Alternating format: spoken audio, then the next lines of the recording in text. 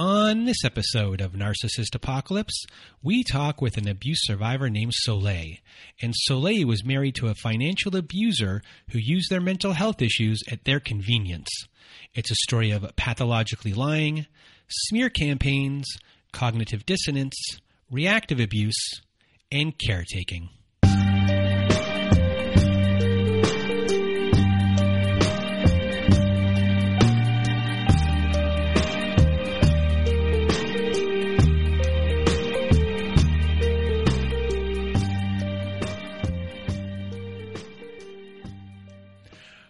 Welcome to Narcissist Apocalypse, everyone. With me today, I have Soleil. How are you? I'm great, thanks. How are you? I am great. And for those that don't know, that Soleil is French for sun. So, you know, we're Canadians here. We are supposed to be bilingual. What? And we're both in the same city. So this is, interesting, but we're not together in the same place. But I just want to thank you for being here today. And today you're going to share your story. And you were in a long-term relationship with a charismatic, covert narcissist. And you've been through a lot.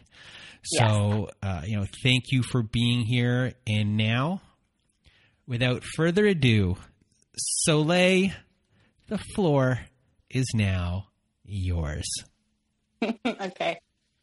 So I thought the best way to tell my story was to kind of go through it as I experienced it, not knowing that I was in a relationship with a narcissist, but knowing that something was wrong. All right. So when I met my ex-husband, Jonathan, I was sort of in a transitional period of my life. I had started an undergraduate degree and then I didn't know what I was going to do with it. So I left university without finishing it. Then I went to chef school for a couple of years and then I worked as a chef for a number of years. And at the time I met my ex-husband, I was engaged to somebody else who was a great guy, lovely, lovely guy. And he had taken a job in Bermuda for a few years, but I couldn't go with him because I had transferred credits already and I needed to stay and finish school. So I had stopped being a chef, or I was still a chef and going to school part-time. Then I left cooking, went to school full-time to finish up my degree and go to teacher's college, which at the time was a 1-year program, while he was in Bermuda. So this was the summer. So I met my ex-husband the summer before I started teacher's college. I had acquired all the teaching experience that I needed under my belt. I knew I had already gotten into teacher's college, so I just wanted kind of a fun job. So I took a job as a chef cooking on a sailboat that did harbor cruises in the city I'm from, that were in Toronto. And I was having doubts about my engagement. I wasn't certain that I wanted to marry this person anymore. And so that was part of the reason I stayed in Toronto as well, instead of going to Bermuda for the summer. I also didn't want to be dependent on somebody, and I couldn't have worked there. I'm pretty resilient and independent, so that was important to me. So I was cooking on this boat for the summer, and my ex-husband's company booked the ship to do a social cruise, and that was where we met. So we crossed paths. And then he was having everybody back. I met him. He wasn't really attractive, but kind eyes. One of the things that I love in a person is a twinkle in their eye. Like I don't think I could live with somebody who didn't have that. So he had a twinkle in his eye. Was funny, intelligent, very kind. Very charming, and knew everybody. Everybody on the boat seemed to like him and stuff. Anyway, so he had a party afterwards. He was having everybody over to his house after the cruise. and he invited me. I'd finished my shift and I was just socializing with the guests, and he had invited me to this party. And I said, sure, that sounds fun. But then when it came time to go, none of my coworkers were in the mood to go. I didn't want to go on my own, so I didn't bother. But I'm like a very empathic, kind person, and I didn't want to hurt his feelings. So I kind of felt like I owed an apology to say, I really hadn't, like I wasn't just blowing you off. I had intended to come, and then my friends just bailed on me. So I think I made a call from a pay phone. Like, I don't think I used my phone. I can't remember. Anyway, so then to find me again, so he made up some excuse to go back to the boat looking for a pair of sunglasses. It was very intentional. I wasn't there. That old trick. Yeah, that old trick. So I wasn't there. Perhaps he'd hoped I was, but I wasn't. And so he planted a seed with a coworker of mine by asking about me. Oh, who is that? I think her name was Soleil. Like, she was really cute. She must be dating somebody or whatever. And knowing that this coworker would tell me, which he did. And then there was one more thing. I must have called him another time, and I must have used my cell phone. I made a conscious decision not to leave my phone number. He had tweaked some interest in me, but I was engaged and I didn't seem appropriate. So I didn't leave my phone number, but at that time you could do *69 and get the person's phone number. So he did that, got my phone number, and then phoned me. And we just chatted. I don't think anything came of it, but I knew where he lived because I had been intending to go to this party, like after the social cruise or whatever. So it was late in the summer, and I was moving out of the city to go to teachers college. And I just, like, in the back of my mind, I sort of had this, what if, like, maybe, I don't know, so I dropped by his house, and we either went on a date that very day or the next day. I think it might have been that very day. We went on a date. He was an airline pilot. And so our first date lasted like 24 hours because he was on call. He got called in to fly a plane he's a regional pilot. He got called in to fly a plane to Columbus, Ohio, and he invited me along. Do you want to come? And I said, sure. And so we went to Columbus, had a nice time, went out for drinks with his first officer, and we're an item from that point on, That's an interesting first date. Yeah. To be, yeah. Not, some people say, our first date, he took me to Paris. He took me here, to Ohio. He took you to Columbus, but at the same time, he flew the plane. Yeah, he flew the plane. Yeah, that was kind of cool. Which for you has to be very attractive. Very cool. In fact, I remember being on the flight. You just reminded me of this. I remember being on the flight, and I would have been in my mid-30s, I think. But I've always looked very young for my age. And so I remember chatting with an older woman who was sitting in the seat next to me. And it came up that I was, I'm sure I said he was my boyfriend because I wouldn't have wanted to tell this older lady that it was my first date and I was going on this overnight to Columbus. But I told her that, my date was flying the plane or whatever. And she looked kind of concerned, and she said, "Ooh, you must be very young." So that was weird. Anyway, so we had this great date. And so then I moved to a different city for school about, a 4 or 5 hour, I guess a 5 hour drive from Toronto. But as a pilot, it was easy for him to get there pretty easily. And so he came to visit me all the time. Like, he would surprise me, and so we were hours away. And even on a flight, it would take a few hours because you have to get to the airport and whatever. So he would come and visit me almost every weekend. And, all the usual love bombing stuff, like gifts and flowers, always sending me flowers, always bringing me gifts. We traveled, when I had time off, we would travel, and he took me on flights to like Hawaii and Mexico, and we went to Turkey and Barbados, and I love to travel.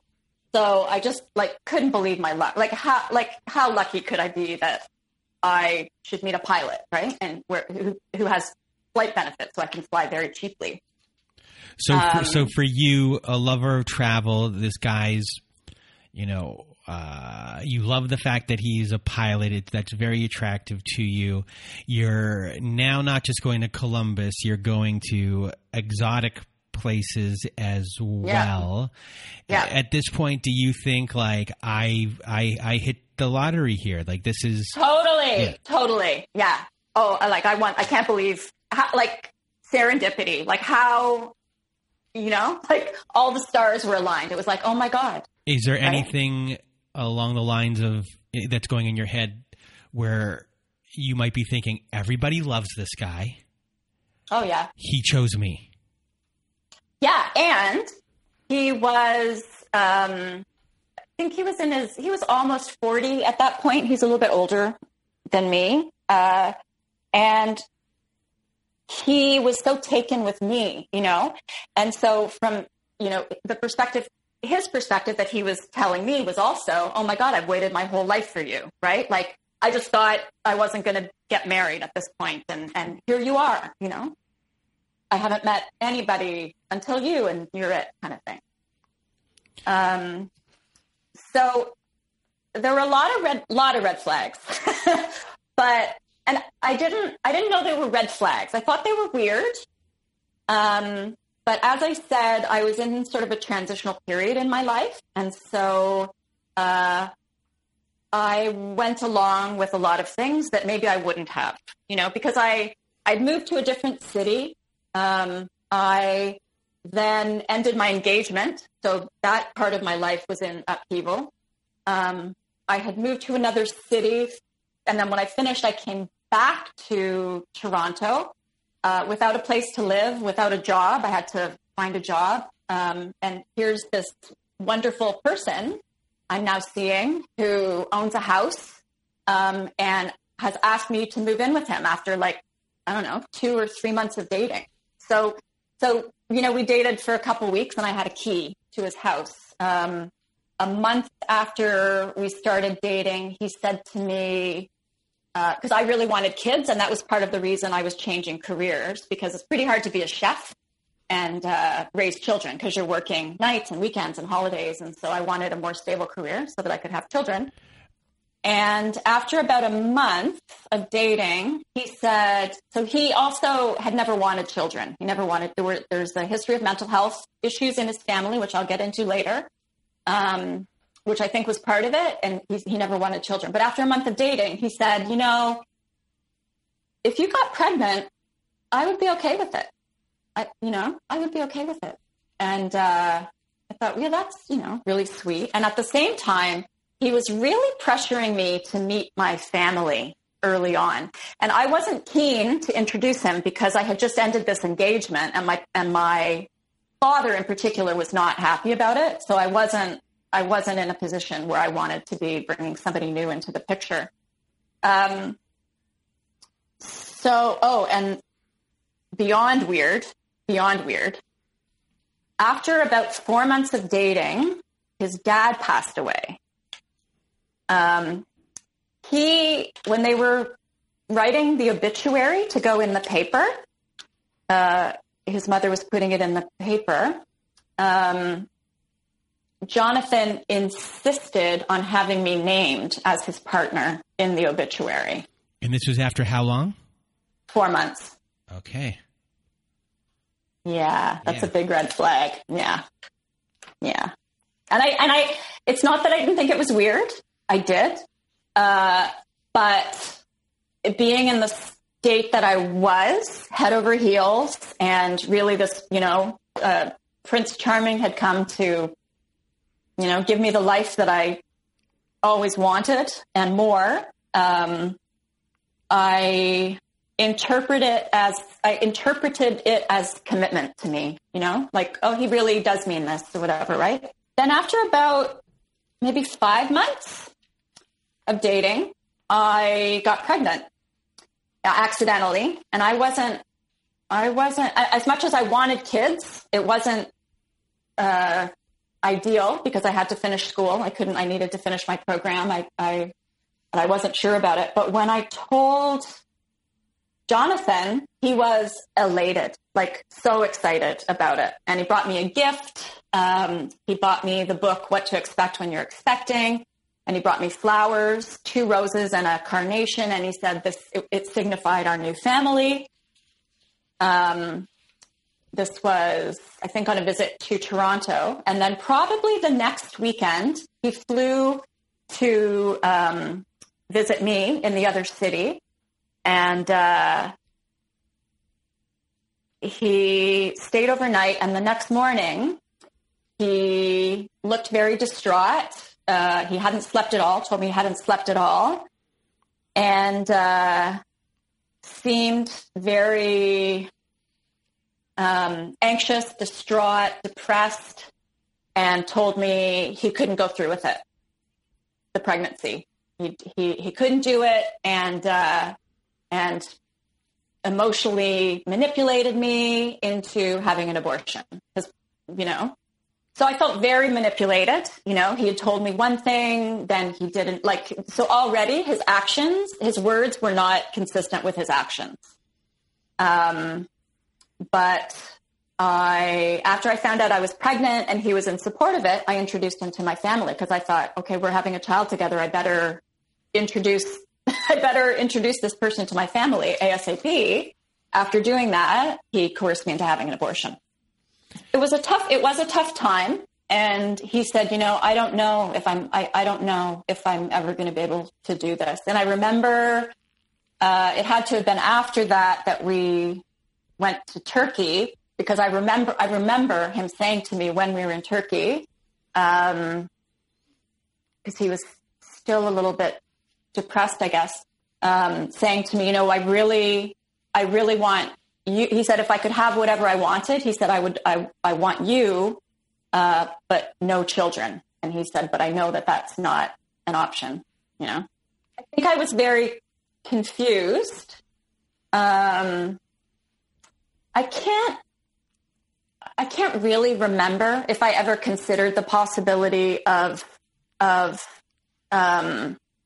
staying with him and not having children. It was pretty important to me. So I don't really remember, but we just kind of plugged along after that because everything else was so good and we were already invested. I was already invested. So,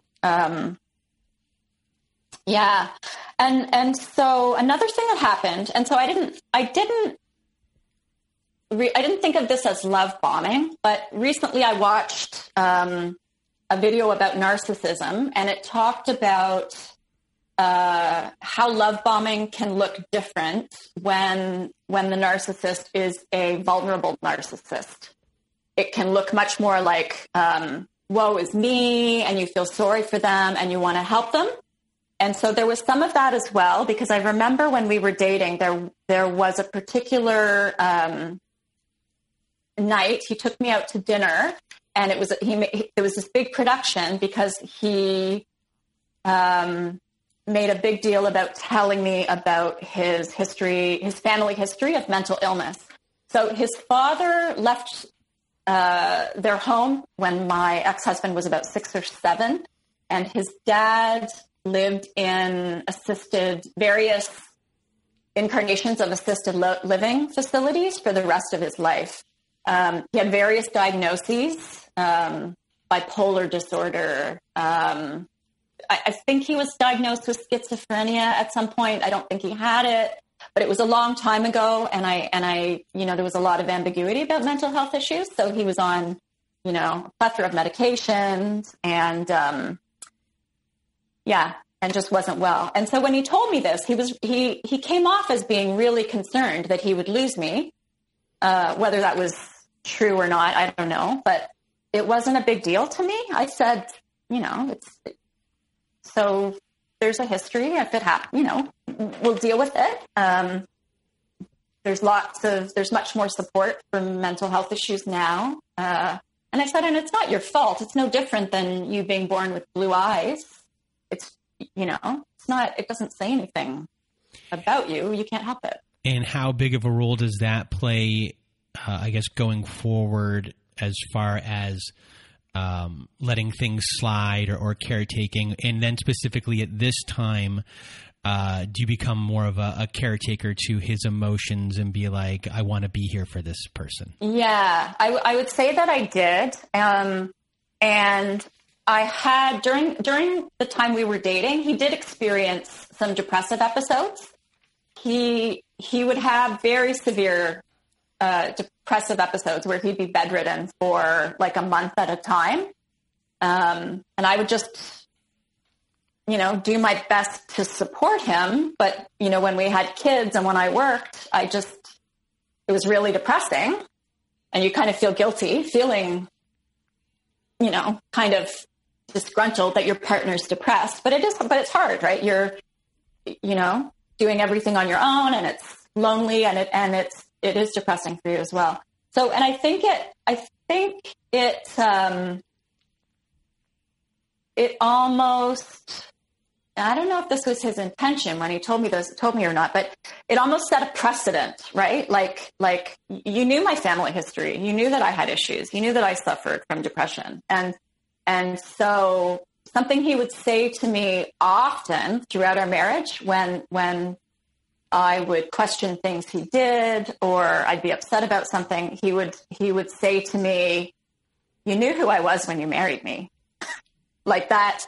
So it excused him of any responsibility for his behavior because you knew what you were getting, that was kind of what he was saying. So our marriage, our whole relationship was very one-sided, where I did all the housework, inside and out. I managed our finances. I was primary caregiver to our kids, and I worked full time. And I supported him, and I got him to doctors, and I found him therapists and support groups, but he refused to follow through with anytime any sort of work or effort was required of him, he wouldn't do it. He wasn't willing to do it. So it was very one-sided in that sense. So the pattern of when I got pregnant, he supported it. So he lied, said he'd be okay with us having a baby. Then I got pregnant. He pretended he was elated, and then he got all depressed to get out of it. This would be a pattern. So it was early on in the relationship, so I didn't see it. So he had this really big pattern of making a grand promise, a grand gesture of some sort, then not delivering on it, and using depression as a way to get out of it. His depression was genuine. I'm not saying that it wasn't. So, and it served a couple of purposes for him, right? It would deflect responsibility for something he had done, because when he was in this state, what could I do but forgive him, right? When he was so down that he couldn't lift his head, he was so depressed. I very quickly, forgot about $100,000 he borrowed behind my back or whatever he did. But it also seemed to get him out of situations. It also seemed to be prompted sometimes by him having done something bad to me as well. Almost like a subconscious guilt coming to the surface. And would you even know that those things happened yet? No. So that was like a telltale sign eventually for you that something might have gone on that he's already feeling guilty about. Yeah, that's kind of interesting. Yeah, so this was a pattern that I would see over and over again, where he'd offer something, renege on the offer, and then fall into a depression to get out of it or whatever. He'd say, "Oh, I'm depressed because I'm afraid I'm going to lose you," or whatever, right? And then whatever. So there were some other red flags that stood out that I just ignored. When we were dating, he told me about some of his old girlfriends, and in particular, he told me about this ex-girlfriend he'd had, and they met at a party, and she was coming to do like a work exchange in Toronto. And so the story he gave me, and now of course I doubt everything that he's told me because I know that he lies pathologically, but what he told me was that she was coming to work to do this work exchange. And so he said, oh, well, you could stay with me. You know, it's just short term. You can stay with me while you're doing it. And then she just moved in. That he had offered her a place to stay, but then she just moved in. So that was the story that he gave me, but I suspect now that he probably did ask her to move in. So he talked about this girl like in such a mean way. And he told me that his friends started calling her the Beast. And they joked about her having a 666 on her head somewhere. So he spoke horribly about her. But, you know, you're hearing this and it's uncomfortable and you just kind of laugh it off. Until I discovered that in his house, he had a bunch of cards and gifts from her. And I thought, well, that's kind of strange because this relationship was like long ago. And then I discovered a card and a gift, a book that she'd written in that were given to him very, very recently. So I brought them to his attention, and then he had to come clean.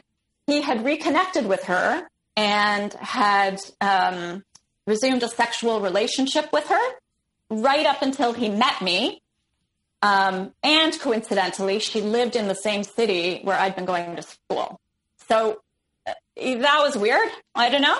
I was, you know, anyway, I kind of brushed it aside. I thought it was weird, and I thought it was really awful.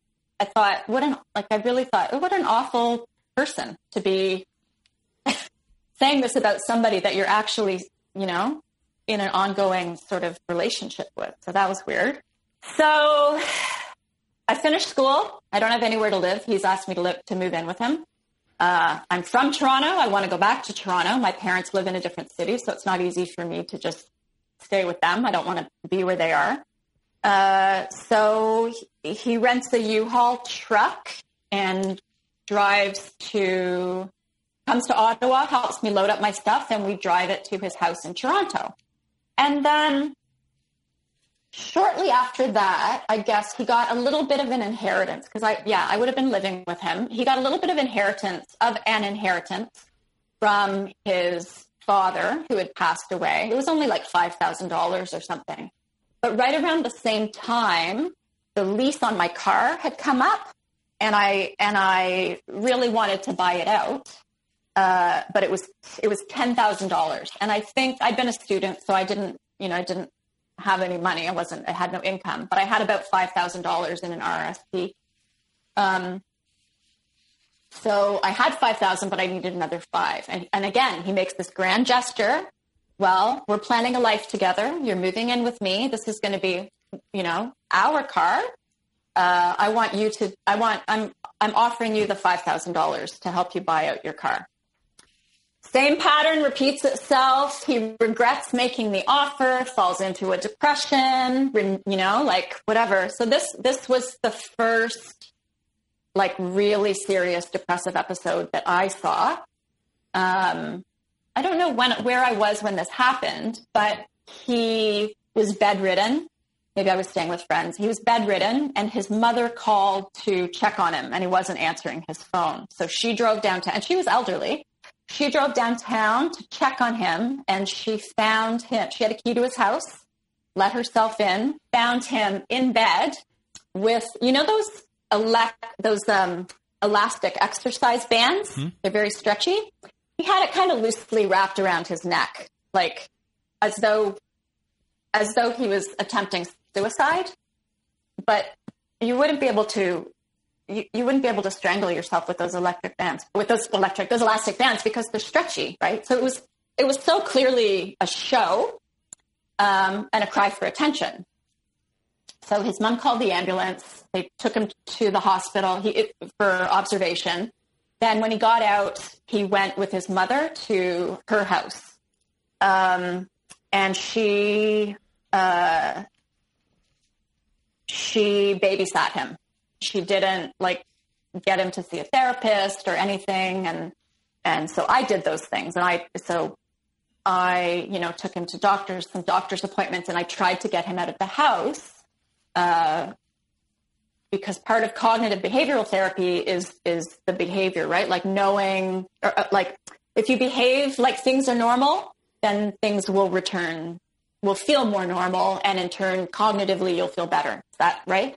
And so I tried to help as much as I could with that. And then he just had to sleep it out. He went to the doctor, got some stuff to help him, some medication to help him sleep. And then eventually, as is cyclical with him, he goes through the depression, and then he came back home. And so I think I bought some new sheets and kind of redecorated his bedroom a little bit so that it would be cheery when he came back, because this is where it had happened. And the $5,000 that he had offered me and then took back, my mother gave me to buy out my car. So we got engaged, and then about a year, and then we got married the next summer. So that would have been my first year of teaching. Teaching is, when you start teaching, it's kind of sink or swim. It's very, very overwhelming. And so I was really busy, really overwhelmed, worked really long days, and planned the wedding. So it wasn't until after we got married that and I think that's pretty normal, right? Like once you're fully in there, after we got married, that was when the devaluation, really started to happen. And it started very subtly. It would be like snide little comments here and there. And there was always plausible deniability. Oh, I was just joking. Oh, you're too sensitive. All of that kind of thing, He would start an argument and then, get the last word, and then he'd storm out. So you're left, worried that he's gone. Is he coming back or whatever? And this is when it started to become really, really obvious that he would do anything for a stranger. Like he had this great public persona where he would do anything for you, like he would give you the shirt off of his back. He would help a stranger move a refrigerator up, 10 flights of stairs, but he wouldn't do the smallest thing for me. So that was the first time where I was like, this is really weird, and I don't understand it. And when that happens, it makes you wonder what's wrong with you.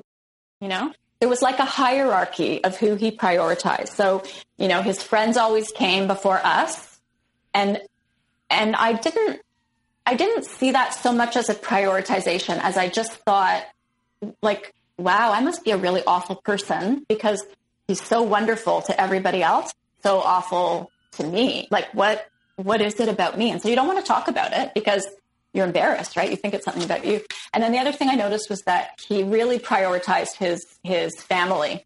So his mother came above everybody, and he had a niece who was kind of the golden child of the whole family. So they always took priority. And when I was pregnant with our first child, I was about 8 months pregnant, I made the mistake of talking to him about this, and he blew up at me, and he was furious. And he said, don't make me choose between you and my mother because you'll lose.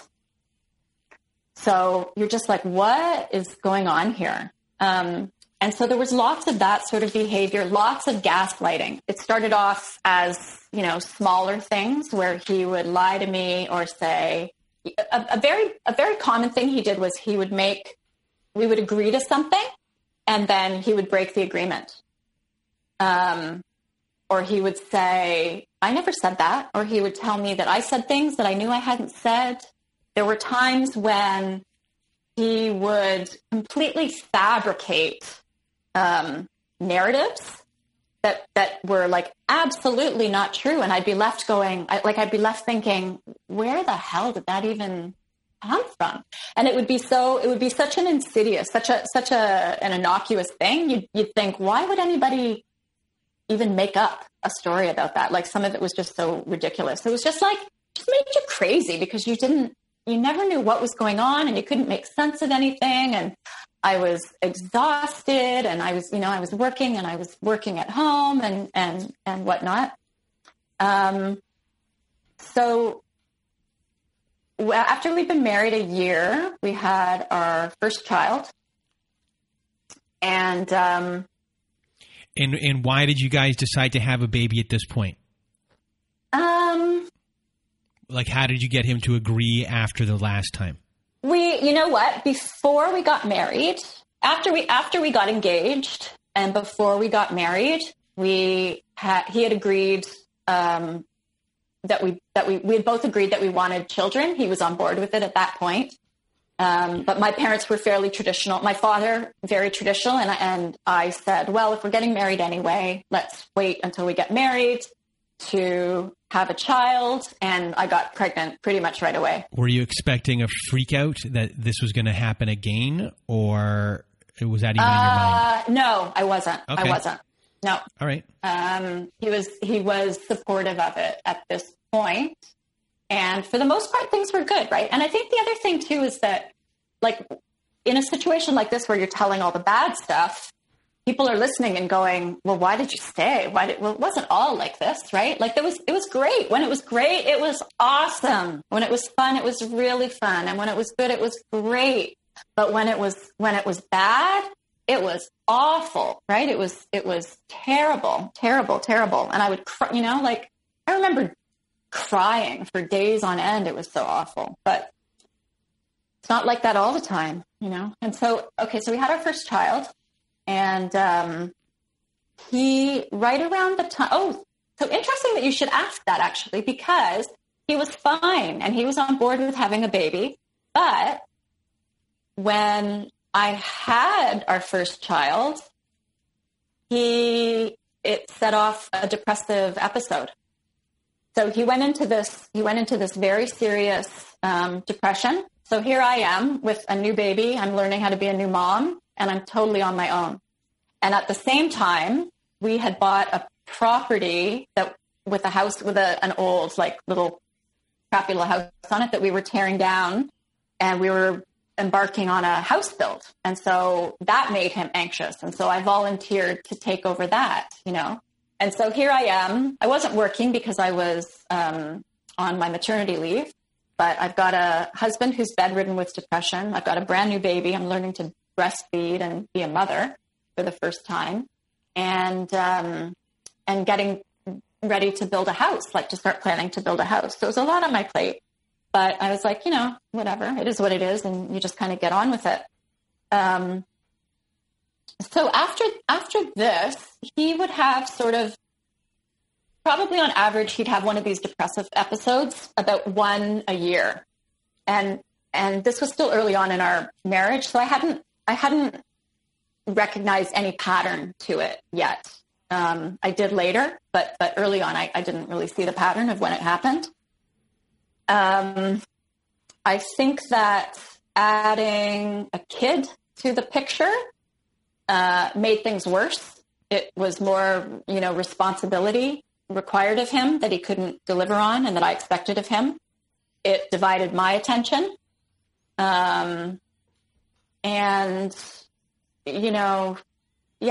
just not as free to do the things you were when you were single, So, and then it also brought another angle in to the manipulation by this little person in our lives that, I feel responsible for, but he doesn't necessarily, or not as. I think, looking back, I think he thought he loved me. I do think he thought he loved me, and I think in his own way he did.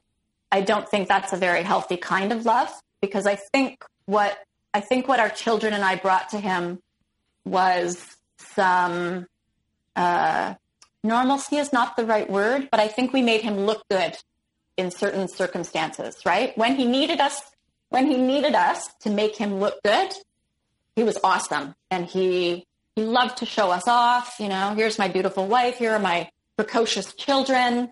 But behind the scenes, he couldn't be bothered. He wasn't interested.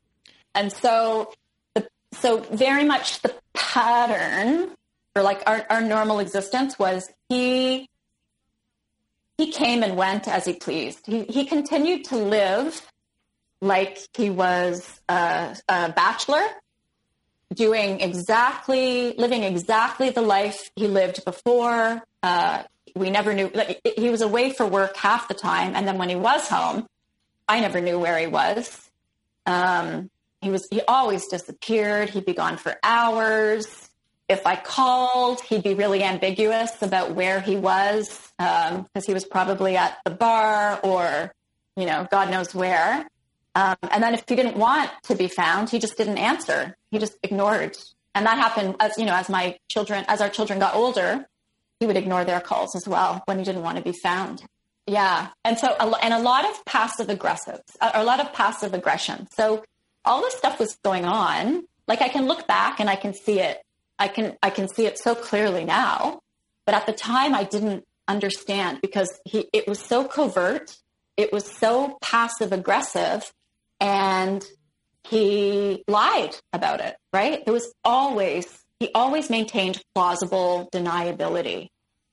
So his intentions, he always lied about his intentions, right? I was just joking, or he would lie by omission, or he would just not do something. And so that was his quiet, he didn't want to be seen as the bad person who was like, no, I'm not going to do that. I don't want to do that. He just wouldn't do it. Right. And so it was very passive aggressive. He was still refusing to do it. He just wasn't coming out and saying it. So I can see that now, but at the time it was just confusing, and it was so infuriating. The other thing he started to do was this whole time he was smearing me behind my back, and I had no idea. So my ex-husband is larger than life and a big storyteller, right? And he's known, among our friends and family as being this great storyteller. And he would often say, lots of exaggeration. And he would say, oh, there's no place for the truth in a good story. And he was a great storyteller. So when there were little inconsistencies or people behaved in strange ways towards me, I thought, well, I'm sure he's recounted some event and he's made me out to be a little bit worse than I was or whatever. But I didn't realize that it was to the extent that it was. But I realize now that from the beginning of our marriage, he was orchestrating this whole narrative to make me out to be an awful person. But his narrative changed depending on who he was speaking to. So to his family and to his personal friends, he could tell them whatever he wanted because he knew that they wouldn't check in with me, right? So I was a bitch. I was a shrew. I was cheap. I wouldn't let him spend his own money. I was controlling. I was mean. I was all of this stuff, right? Then to our mutual friends who he knew would speak to me, he would give a more balanced version, maybe, but still make himself out to be more of the victim than like he could never be the villain. He was always the hero or the victim of every situation. So, but he would be a little bit more truthful. So there was always a grain of truth, so that if they did talk to me, it wouldn't be so far-fetched what he had told them. And then with my family and my close friends, who he knew I would tell everything to, he sang my praises. So he was so manipulative depending on who he spoke to. So that was an interesting thing. So at this point of your marriage, how far in are we? So I guess we are married about 3 years. Okay, so 3 years, you have gaslighting, you have all these different types of manipulation tactics going on. I don't know if you know that you're actually being smeared at this point, but you've noticed a lot of things that aren't normal. Are you happy in your marriage at this point? How are you feeling about everything? Do you even know anything is wrong? No, I don't think I did. I think I thought, these little things were happening, but, people say marriage is hard. couples fight over finances, and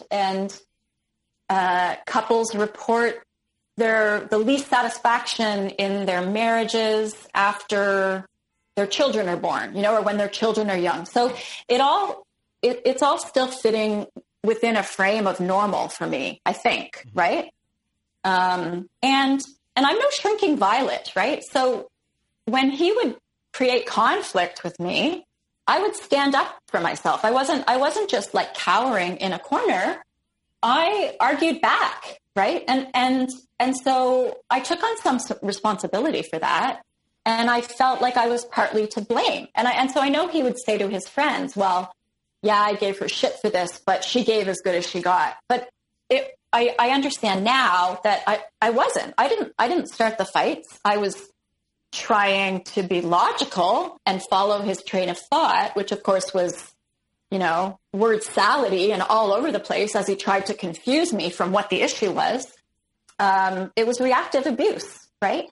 And so more and more, he would orchestrate these situations to make me react in the way he was telling people I was, right? So I'm a very outgoing person. I'm very confident.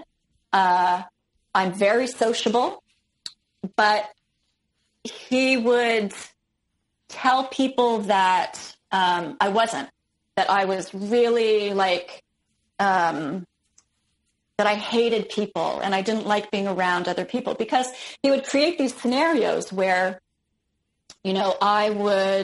I couldn't. So for instance, because he was away for work so much of the time, when we had very young children, I had to pick them up from daycare and come straight home from work, right? I couldn't do any work beyond my work day. So when he was off and could supervise the kids, I would stay at work until like 10 o'clock to make up for the time. And I would come home expecting, exhausted from a long day. I would come home expecting my children to be in bed and a calm household. And I would arrive home and my house would be full of people and my kids would be awake. And I'd be like, why are the kids not in bed? And he would know that it would piss me off. And so then I would be angry, and I'm not one, I kind of wear my heart on my sleeve, and what you see is what you get. I'm not very good at hiding my feelings. So then all of our friends and neighbors would be like, wow, she is kind of a bitch, But I was tired, and he totally knew that I would react in this way and had completely set me up. So it was so strange. So then we had this house built. It was just up the street from where we were living already. Big process. And when you're building a house, it's different than a mortgage because you have to get like building loans and stuff like that. But I was at home with a newborn and a 2-year-old. And so I trusted my spouse to take care of that end of things. I didn't know at the time what a horrible mistake that was. He was my spouse. I thought you're supposed to trust your spouse. You have joint accounts and it's mutual. And until we went into the bank to change these building loans into a traditional residential mortgage. And our banker revealed that my ex-husband had borrowed $155,000 more than we had agreed to, without my consent, without telling me. He had been having me sign forms. He forged my signature, I found out recently, because I've looked at this paperwork. And where did that money go? He likes to be the big guy. He likes to be popular. He likes to show off as being generous. So, every Friday he would take all the workmen out for lunch. He wasn't keeping track. He's very disorganized, so he wasn't keeping track of the budget and where the money was going. I had no idea because I was at home with our kids. I could barely get down the street to see the house because I was just always stuck at home.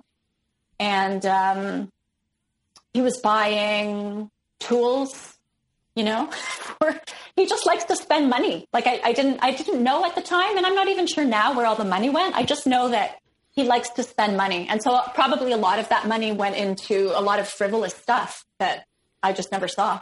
And I was raised in a household where like we're so financially responsible. I don't buy things until I have the money to pay for it. Like I'm really responsible. So that became a real sore point. And it also became something he used against me. He also weaponized that, knowing that that's what bothered me. This happened again and again, not always such a large sum of money, but he would take out secret credit cards. So and hide them from me. And so at one point he was also he was really disorganized, really messy, and a crazy hoarder.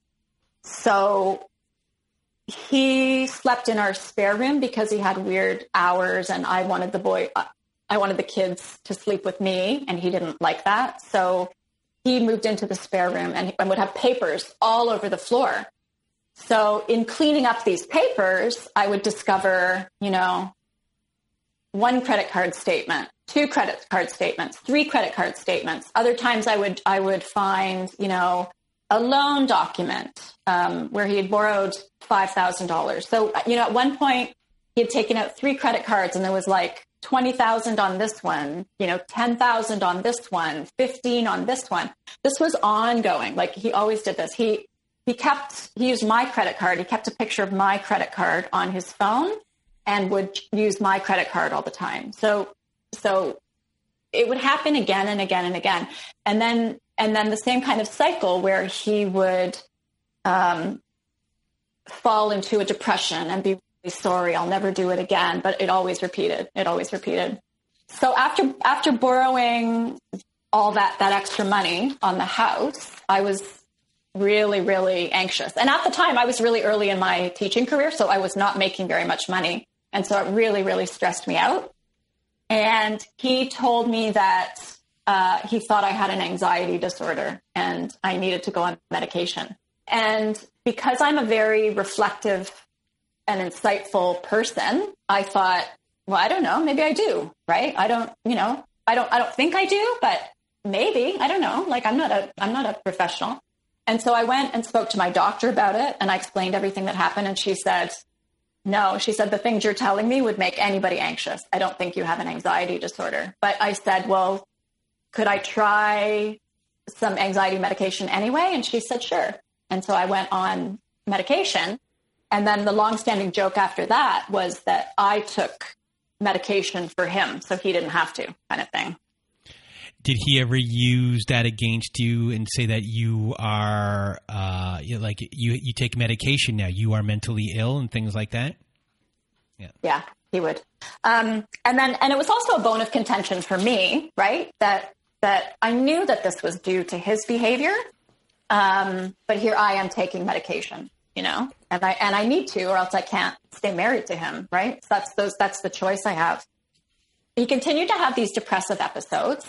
And as a pilot at the time, it's changed now, but at the time you weren't allowed to, you have to get an aviation medical every year that says you're fit to fly. And if he was diagnosed with depression, he would lose his medical.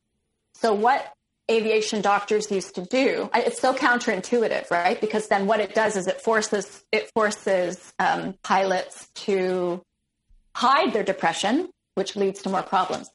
But what aviation doctors used to do was call it something else. They didn't call it depression. They called it adjustment disorder. So during the first few episodes of depression, he would go and see his aviation doctor. That was the only doctor he had. He didn't have a civilian doctor. And his doctor would say, well, just take some time off, you know, to recover. You're adjusting to a situation or whatever. It's adjustment disorder. So, and then he would go back to work. So then after we'd been married a few years and this kept happening, right? These very severe, I said, Jonathan, you have to go and see a doctor about this, right? I don't want you to lose your medical, but lots of pilots have a civilian doctor. I want you to go and get a civilian doctor and look into getting an antidepressant. So he did that. He went on antidepressants, but he had to hide it from work because he would have lost his job. So he did this for probably 10 years. He was on this antidepressant under the table. And truth be told, it didn't do a whole lot to stop his depressive episodes. He still got them annually or when they were provoked by something. My thinking was always for my children. My thinking was always for our kids. And my thought process was that because I've been questioning our marriage for a number of years, but I was looking for like some sign from above. I don't know when when do you say enough is enough? How do people know when it's time to leave their marriage? I don't know. But in my mind, I told myself that, if and when I did leave the marriage, I wanted to be able to tell my children when they were old enough to ask me what happened. I wanted to be able to tell them in all honesty that I had done everything I could to keep our family together. At this point, I think he knows that I am going to do everything in my power to keep my family together. Okay, so that's what's kind of driving you throughout here the whole entire time is, you want to keep your family together, and he knows he can do whatever he wants and exploit that because he knows anything he wants. He knows he's going to get away with it and all. I might threaten to leave, but I'm always going to come back. I'm never going to really leave, right? And so, this goes on, and there are some Jekyll and Hyde episodes, where, I sort of learn he sort of teaches me through his behavior that I'm not allowed to question anything he does. I'm not allowed to challenge anything he does. I'm not allowed to even tell him that I'm upset about anything, because if I do, he turns it around. He flips it around and makes it about me. And somehow so he's the one who's done this awful thing, but somehow when the situation ends, I'm the one who's crying in a mess on the floor because he's thrown all these accusations and sworn at me and yelled at me and intimidated me. And then like a switch, like someone had flicked a switch and turned him off, he would turn on a dime after being this like horribly abusive person who became more and more abusive. Like the more upset I got, the more abusive he became. And sometimes he would like a smirk would it wasn't a smirk, but like an evil smile would arise on his face. Like he enjoyed what he was doing to me. And then boom, he would walk through our door and I would hear him outside laughing and joking with neighbors. It was terrifying.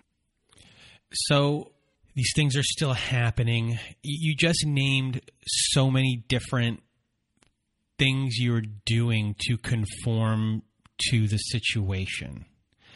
Yes, you are someone who stands up for themselves, but do you recognize yourself anymore? Are you saying to yourself at all, who am I? How did I get here? Like, why am I acting this way? Like, are you having these questions? Do you have this, because sometimes, you've been telling your story and I'm listening to you thinking to myself, you're ping-ponging, you're ping-ponging and reacting and going and going and going. And as far as self-reflection kind of goes on during this time, maybe a lot of it has gone on as far as examining really the nitty gritty. These things, he's an asshole and all of these other things, but are you a type of person specifically at that point who's extremely introspective into your own self to understand that you are not the same person? Did that make sense at all? Absolutely. I'm going to answer that in a couple of ways. So yes, in a way, I was beginning to recognize that I wasn't the same person that I was, but that was in the context of, I'm assuming that this is probably common, that anybody who is in an unhappy marriage is trying to figure out whether to stay or to leave. And so in looking into that area, I'm looking for all these things. Well, does the bad outweigh the good? If it does, then you should leave. Well, for me, it was mostly good. And when it was good, it was really good. But when it was bad, it was abusively horrible, right? So that was one thing. So you're always kind of like weighing the two sides. And one of the other things I read was, does your spouse make you a better person? And I thought, no, I don't. I hate the person. I'm not this person. I'm not argumentative. I'm not bitchy. I'm the easiest going, the most flexible person. No, he doesn't make me a better person. But then what do you do with that? You're still in the marriage. So, I had a sense of it, but I think moreover, I was trying to figure out what was going on with him. So my undergraduate degree is in psychology. And because he had this family history of mental illness, I was really trying to understand. And because there's all this cognitive dissonance, right? So he loves me. He made me feel so loved when I met him. I felt like I won the lottery, and all of a sudden his love for me seems to have turned into disdain, and I don't know why. And he's really awful to me. He tells me that he loves me, but he treats me terribly. So there's this cognitive dissonance. So what do? You either accept, yes, he's treating me like shit, and you get out of the marriage, or you want to stay in the marriage and keep your family together. So then you need to find something that makes sense to you, that lets you do that, right? So with my psych background and with his history of mental illness and the family history of mental illness, I was looking for reasons. Like I was trying to understand why he did the things he did. And so at some point, a friend of mine who's a doctor was listening to a radio program about adult ADHD. And she phoned me and said, you need to turn on this radio show. I want you to listen to it. I think Jonathan has ADHD. There's this. They say one of the big signs of adult ADHD is people who are years behind on their taxes. Like he was like a decade behind on his taxes. So I listened to the show and I think maybe, and so then I'm a researcher and I'm analytical and I read and I'm thinking, well, that would explain this.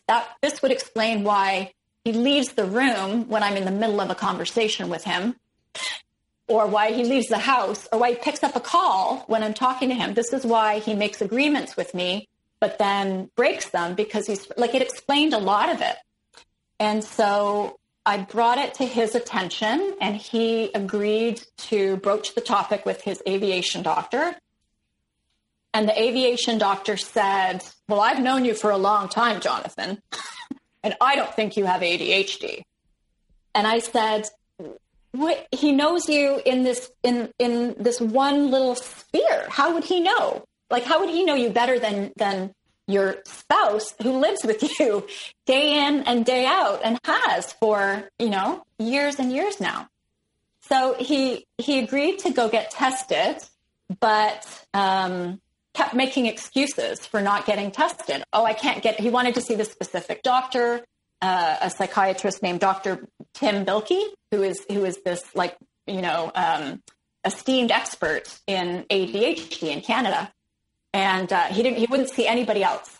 So again, there's this different narratives, right? Like his pattern is that he tells one depending on what he needs that person for, that will shape the narrative that my ex-husband tells them.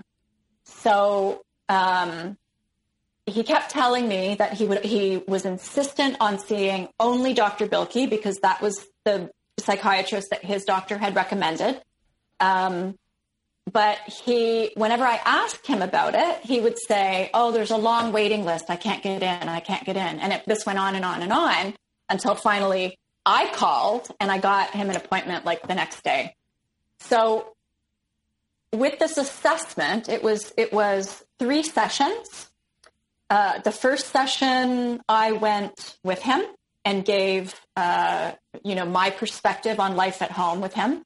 The second session, Jonathan went on his own. And then the third session, each session was, I don't remember, an hour and a half to 2 hours, maybe something like that.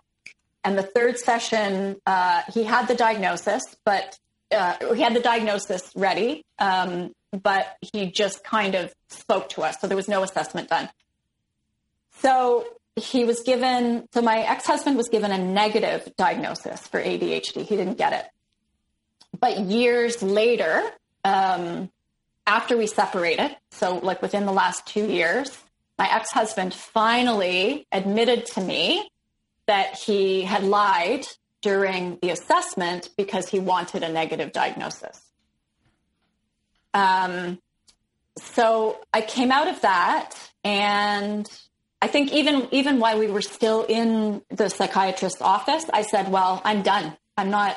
I can't be married to you anymore." Because up until this point, this was like the answer I've been looking for, right? Like maybe if he gets a diagnosis, we can get him some treatment to manage this behavior and I can keep my family together, right? So it became my mantra to say to my ex-husband, "I hope you have ADHD, because if you don't, you're just an asshole."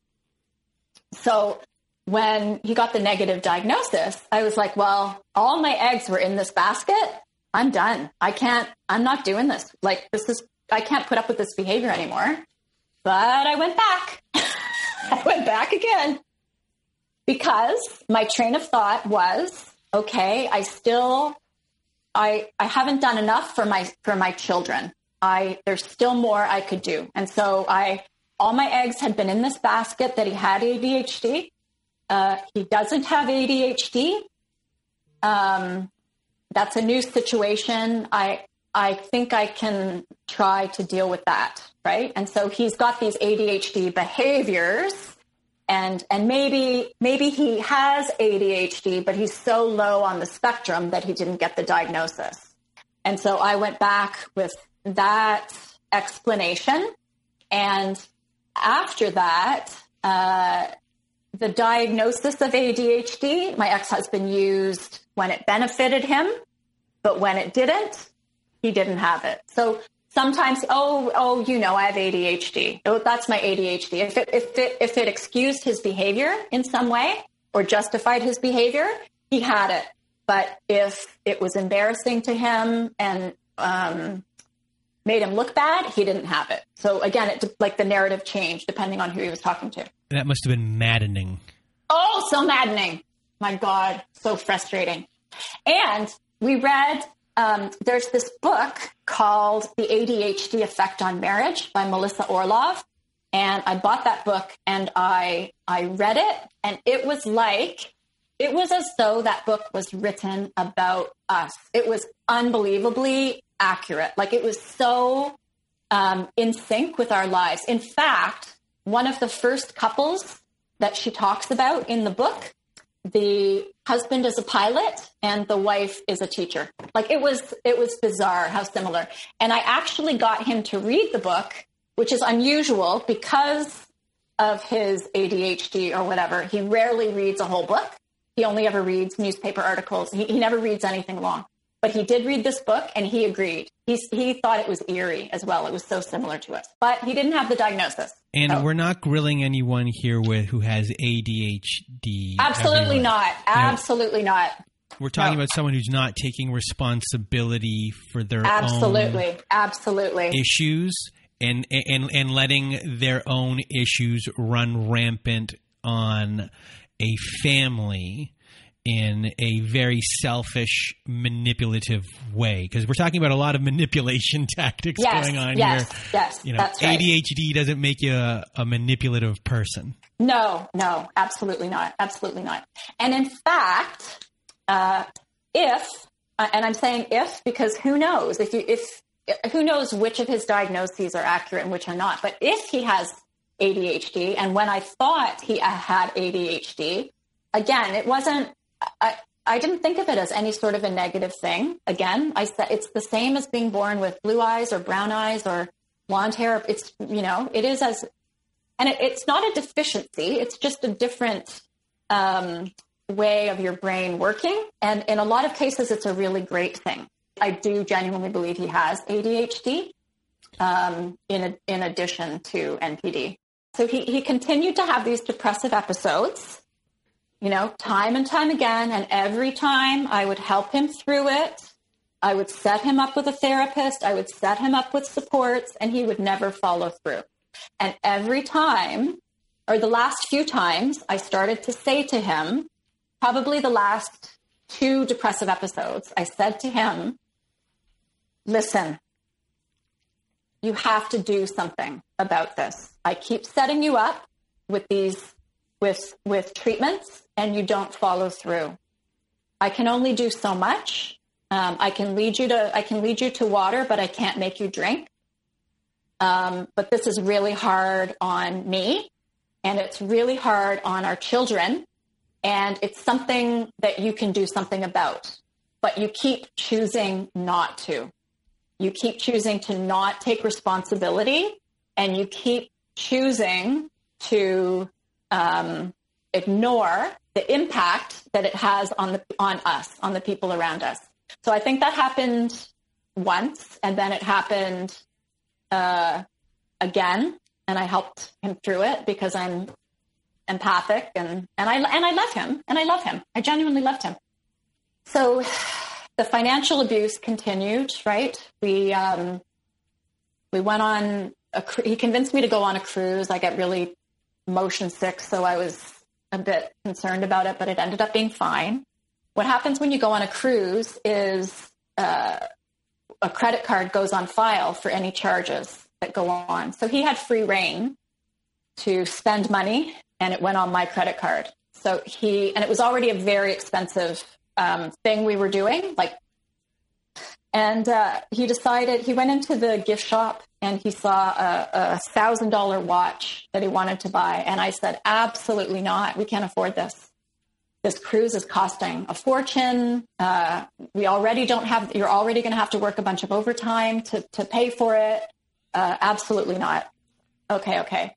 So then we go to dinner one night, and he pulls out a gift for me, and he's bought me a diamond necklace, and he makes a big production about it. I've never bought you jewelry. I haven't bought you a nice piece of jewelry since we got married. I just really wanted to get this for you.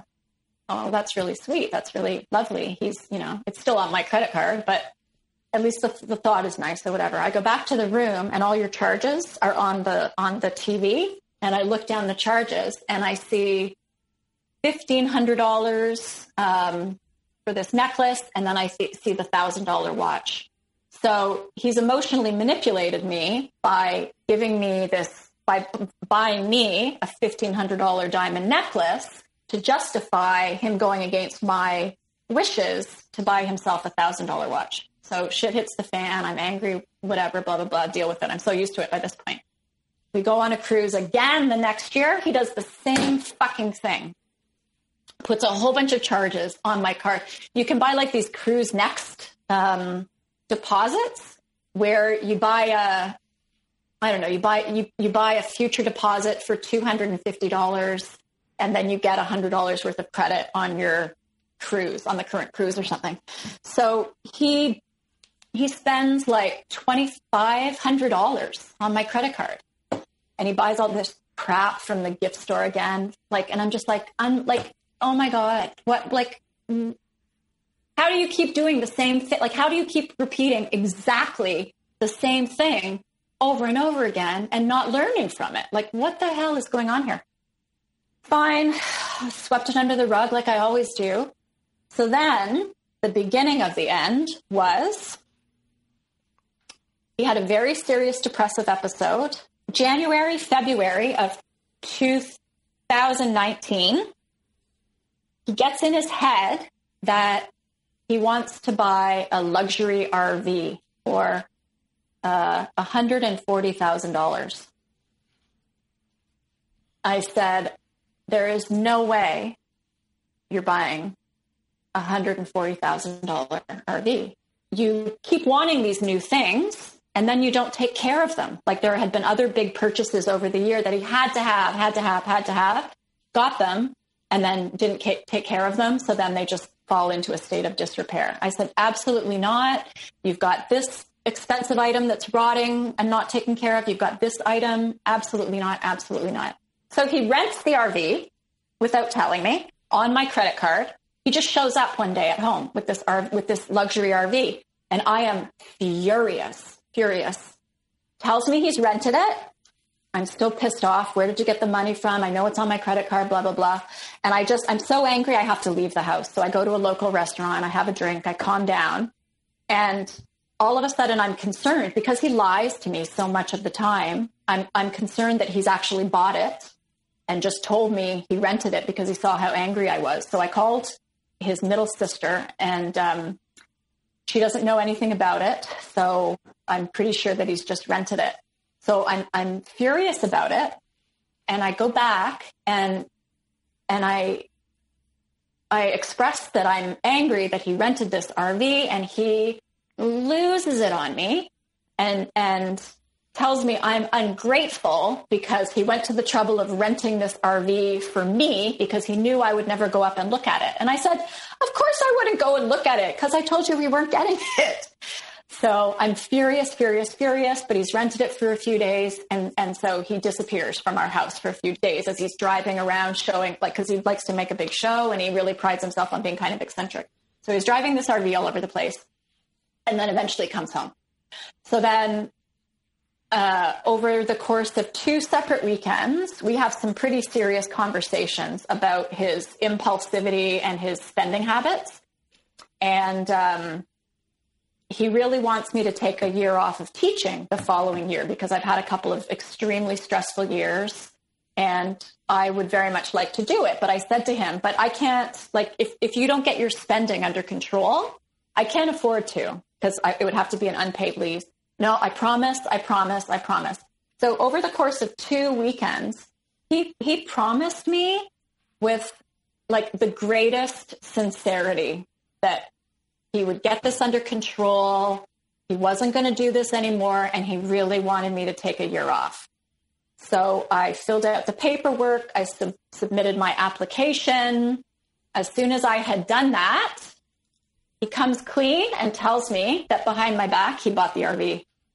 So over these 2 weekends, he had been lying like to my face through his teeth because he had already bought the RV. So it took me, so I was so used to it at this point. I didn't even get angry. I was just like, oh, here we go again. So then it hits me and I'm going, like, I go to work and then it hits me and I start to panic. And I had to take a week off work because the panic hit me. And I was like, where did he get the money for this? Where did it all come from? So then I start going through our bank accounts and I'm doing like forensic banking and trying to figure out where he got the money for the rental, where he got the money. So he's gone to the bank and we have a joint line of credit. He's withdrawn $40,000 from our joint line of credit secured against our house. So I'm liable for that.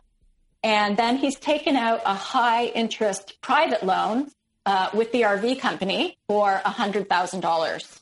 So he's got this. So now we've got this fucking Mammoth RV with like a fireplace and 2 bathrooms and 3 TVs. Like, it's so stupid. One of the results of that was that we couldn't deliver on Christmas presents we'd given the boys because that Christmas we decided that we weren't, rather than giving them material things, we were going to give them experiences. So we gave them like a lot of gift certificates for like a climbing program and a VR room pottery painting and things like that. And now we could barely pay our bills, and we were going to lose my income for a year, right? So that was in February of 2019. He pretends to be very remorseful initially, but then the jokes come out that show he's not really remorseful. He was just pretending, right? So then he's joking about this RV that he bought, or that I'm, she's pissed off about the RV, blah, blah, blah. Anyway, so there are these little comments and stuff, but we make it through the spring and the summer. So, around Christmas, I've been in this depressive episode, and which is so depressing for myself and our children as well. And I needed something to look forward to. So I booked a cruise for my children and I. But then I thought, well, I'll add Jonathan to the booking as well, because hopefully by then he'll be through the depression and he'll be able to join us. So I had this cruise to look forward to. And then when the cruise, right around the time the cruise was coming up, he went into, I didn't recognize it until after the fact, but he went into a manic period where what happens, so he was diagnosed with bipolar, I think it's 2 disorder, where you suffer depression and you suffer hypomania, which is not as extreme as a full-on mania. It's less distinguishable. And especially with Jonathan, because he was a little bit on the hyper eccentric side anyway, it was harder to distinguish maybe. Anyway, so he went into this hypomanic period and started to, he gets these grandiose ideas where he doesn't think them through. He just does them, and there isn't necessarily any logic to it. So a friend of ours had suggested this great idea, because we had this stupid RV. This friend had an idea of driving the RV down to Florida and positioning it in a trailer park home, some kind of a park close to the airport, and renting it out like an Airbnb. And it was actually a very good idea to help recoup some of the costs, right? To cover the loan payments. But it wasn't thought out. It was a good idea, but it wasn't thought out, and it needed much more organizing. And that's not Jonathan's forte. It's very much mine. And so just as we were getting ready to go on this cruise, he goes off on this idea about positioning this RV, and he won't let it go. And I said, listen, this is not going to happen. There are no linens in it. You don't have a spot. Like, nothing is organized. There are no dishes in it. Like, who's going to clean it? Like, it just wasn't thought out. And I said, maybe when we come back from our cruise, we can look into it and we can plan something out, but not yet. But he wouldn't let it go. He's like a dog with a bone. So the night before and so then he'd acquiesced, and he said, oh, you're right. But then it was the night before we were supposed to leave for our cruise, and we were driving down to New Orleans, which is a 24-hour drive, but we would share the driving. And so, as usual, I do the lion's share of work. I get myself ready, and the kids and stuff, and I'm packing and all of this. And leaves the house, and I assume he's just running errands, picking up things he needs for the cruise, toiletries and things. So at around dinner time, I text him and I say, can you pick up pizza for the kids? I'm still packing. I still have a lot of work to do. Could you bring a pizza home? Sure. And then an hour passes and still no sign of him or pizza or anything. And I text him again. Are you coming home with that pizza? Oh, yeah, soon. And this light bulb goes off in my head, because I have so much experience with him that I know how his mind works. So instantly, I know exactly what he's doing. I know he's driven an hour. So here we are rushing to get ready for this cruise. It's right before Christmas. So I'm also rushing around so that our children can have a Christmas celebration. And he's driven an hour away to pick up the RV, and he is driving it around Toronto. he's texting friends saying, hey, if I position this RV down in Florida, would you be interested in renting it? Because he's thinking if he can get enough people to rent it and get deposits, that of course I'm going to agree to it. So I text him and I say, if you're planning to come home with that RV, don't come home at all. Because I had everything. I had parking arranged, booked, paid for. I had the drive down to New Orleans planned. We were going to do the cruise. We were going to come back and we were going to show the boys around New Orleans, and narrow streets. We weren't going to drive an RV, right? It was ridiculous. And so he shows up at the door with the RV, as I just said not to. He shows up at the door and we have a glass window in our door. And I just said, no. And I gave him a thumb and told him to get lost.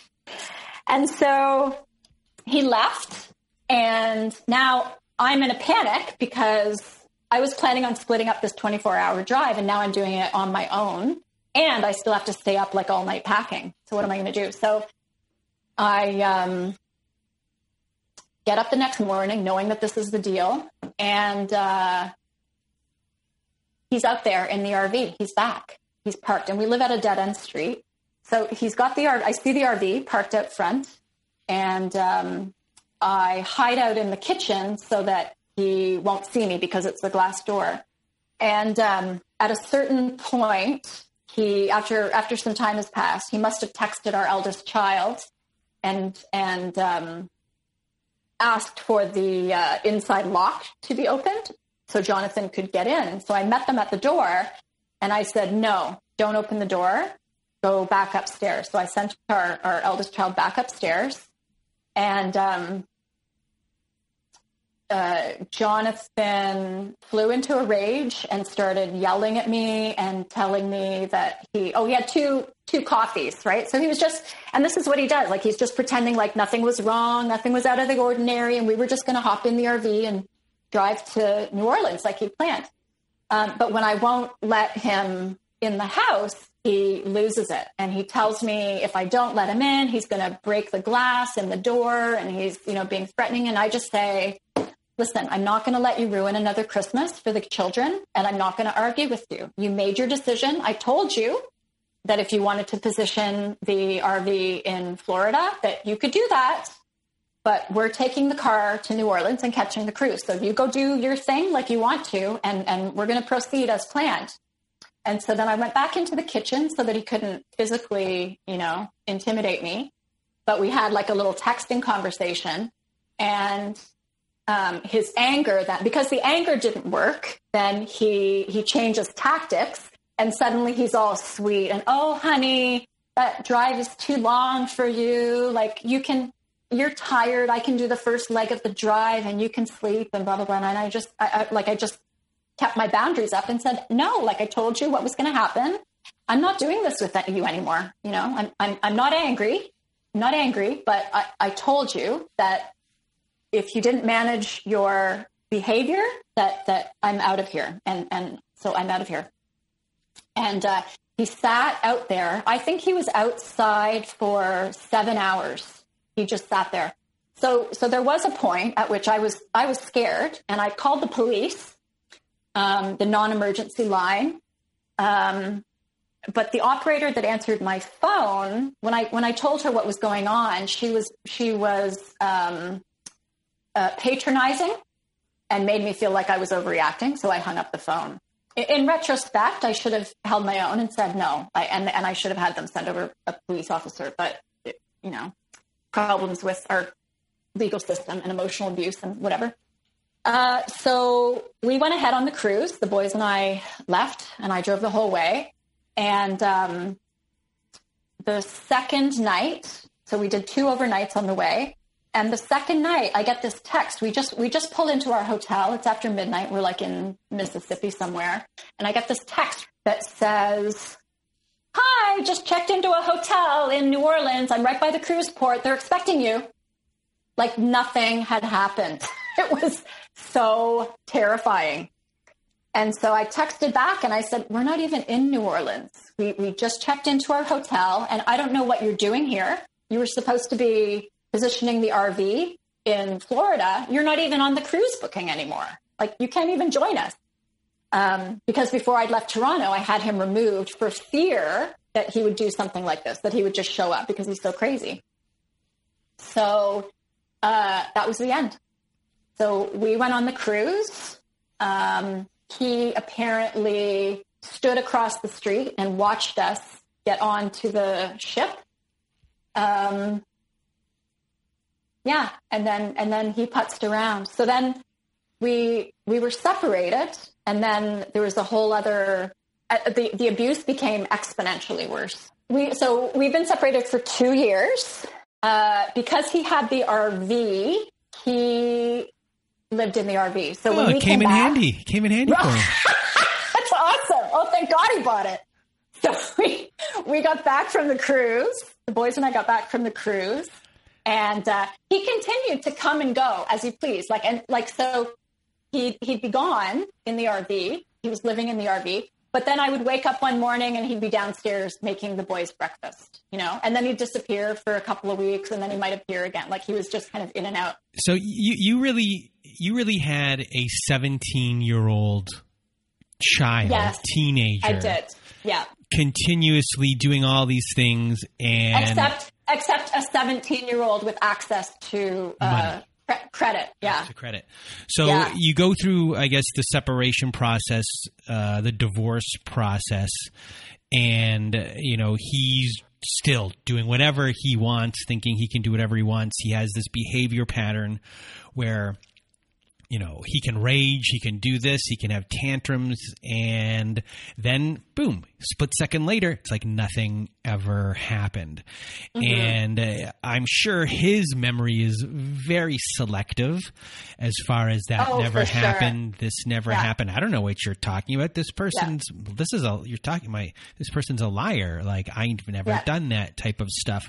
So the process of the divorce and this type of crazy making behavior, not just in your marriage, but now within the divorce aspect of everything, how does it affect you and how does it affect your children? So post separation, there were some hoovering attempts that I didn't accept, and but I didn't realize his personality disorder at the time. And so I really did hope that we could have an amicable co-parenting relationship. I wasn't angry. Like, I genuinely wasn't angry. And I made that very clear to him. I said, I'm not angry with you. I just can't live this way anymore. I'm in my 50s. I'm closer to retirement than I am to the beginning of my career.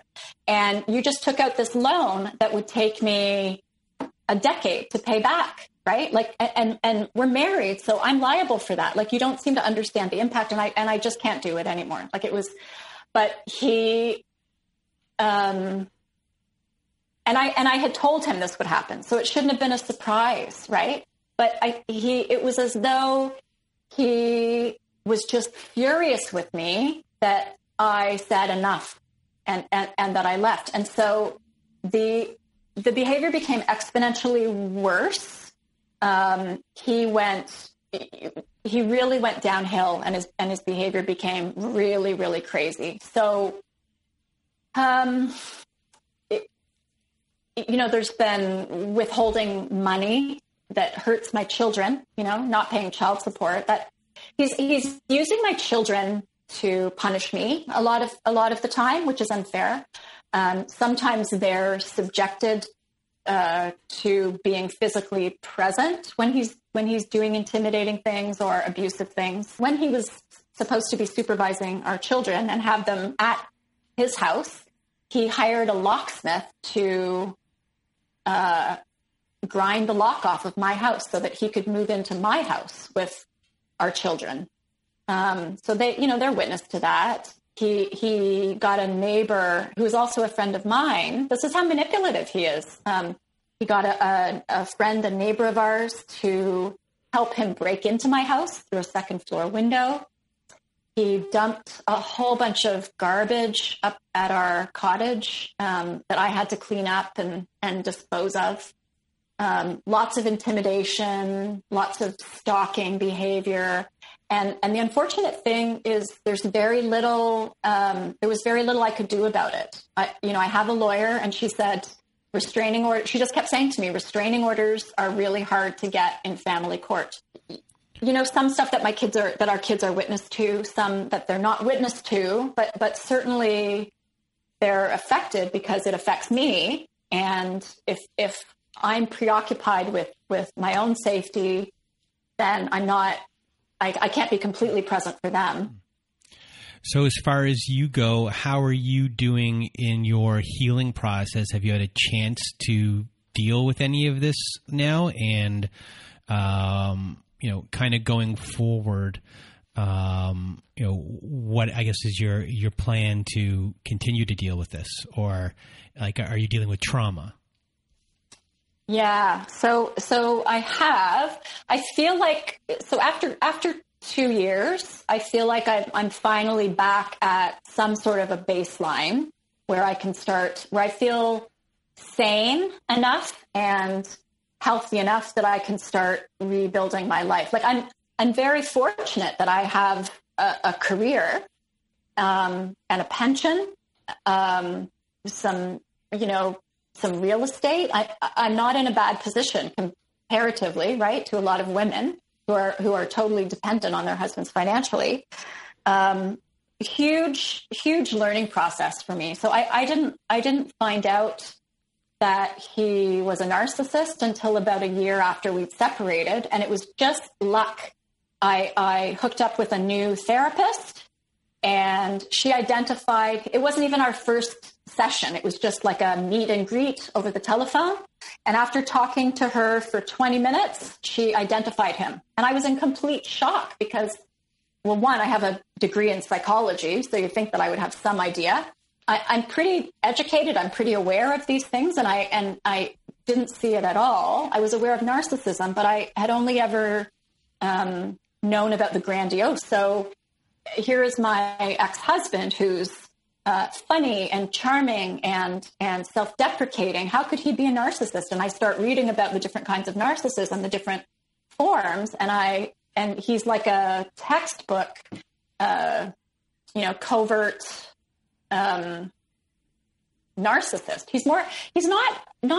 He's somewhat vulnerable, but not in all ways. Because I know different people use different ways of describing it. So once I found that out, that was a huge shock, but I learned as much as I could about, I just immersed myself. I think that happens with everybody who finds out that they have a narcissist in their life. When it's revealed to them, you become obsessive. And I watched YouTube videos, and like every spare moment, YouTube videos, and I bought every book I could find. And I bought them rather than borrow them from the library because I use them to reference and make notes in. And I listened to podcasts and I learned so much about it. So that was my starting point. I went to therapy to talk things out. The therapist who told me he was a narcissist, she focuses on, the focus of her practice is tapping. I'm a really sensible person, and I've always thought it was kind of hokey, but it genuinely worked.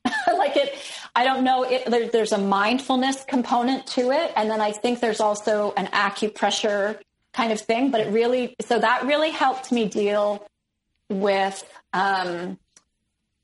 panic and anxiety because he was constantly baiting me and provoking, post separation, he was constantly doing things to provoke me and intimidate me and bait me and scare me.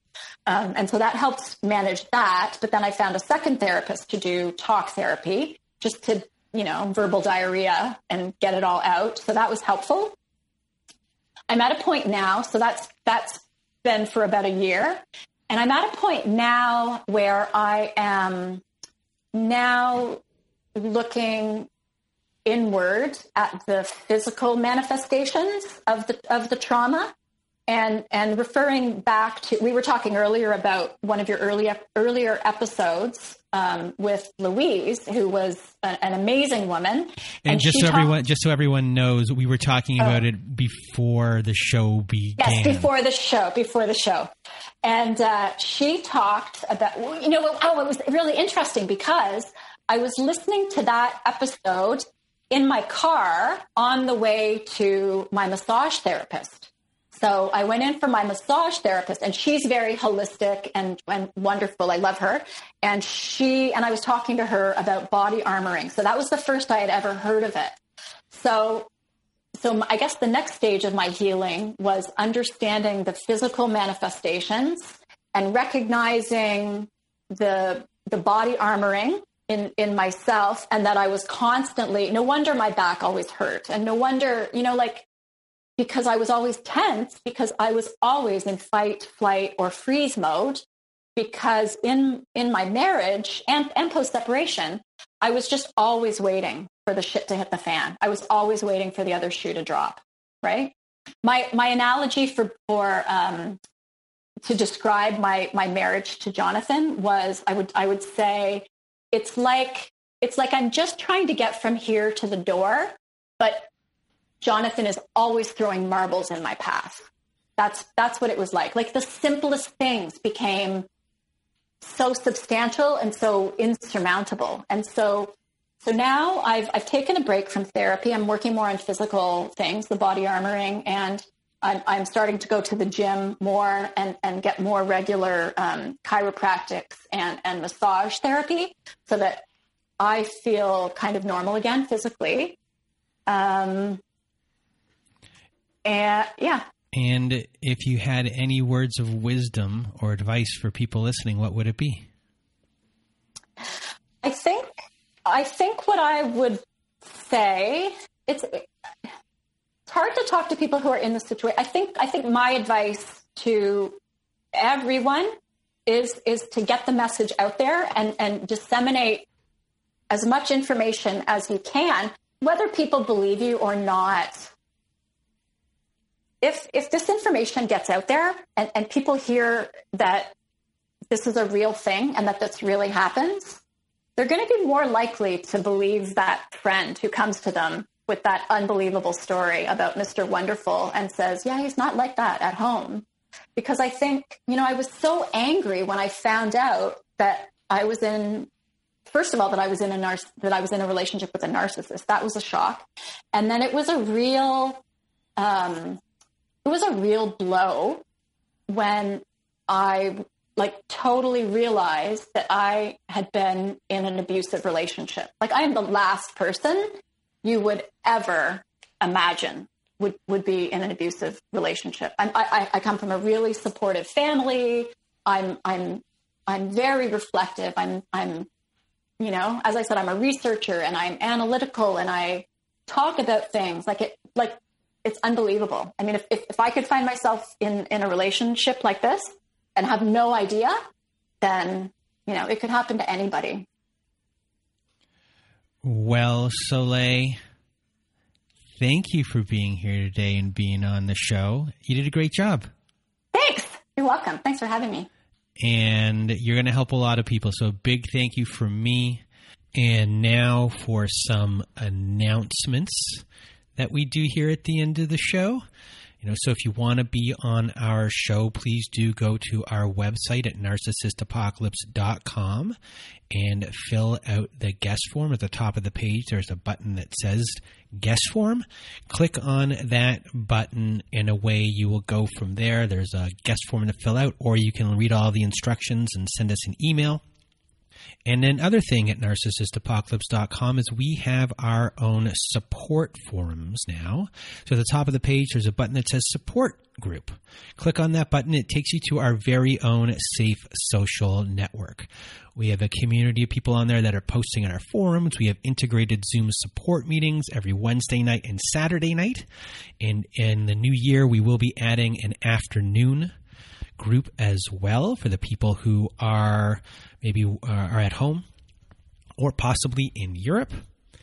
And we also have on there closure ceremonies and things like that. So if you want more support, please do go to narcissistapocalypse.com. Top of the page, there's a button that says support group. Press that button and we will see you there. Also, if you need even more support, please do go to domesticshelters.org. So if you or someone you know are experiencing abuse, you are not alone, because domesticshelters.org offers an extensive library of articles and resources that can help you make sense of what you are experiencing. So you can also connect with local resources like shelters and find ways to heal and move forward. So please do go to domesticshelters.org to access this free resource. And also, what will be happening starting in January, starting in the new year, we will be having a new sponsor of our show, and that sponsor is Bombas.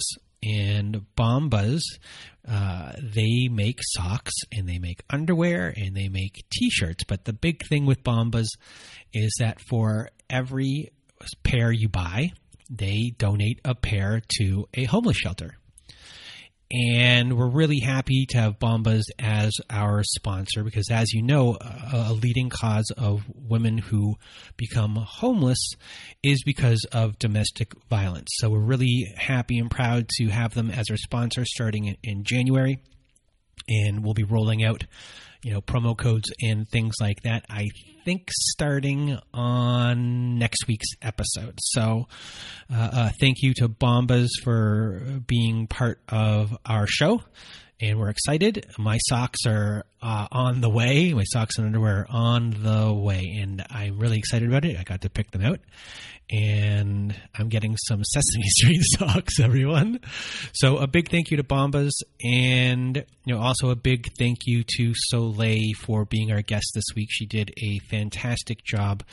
And, now from Soleil and myself, we hope you have a good night.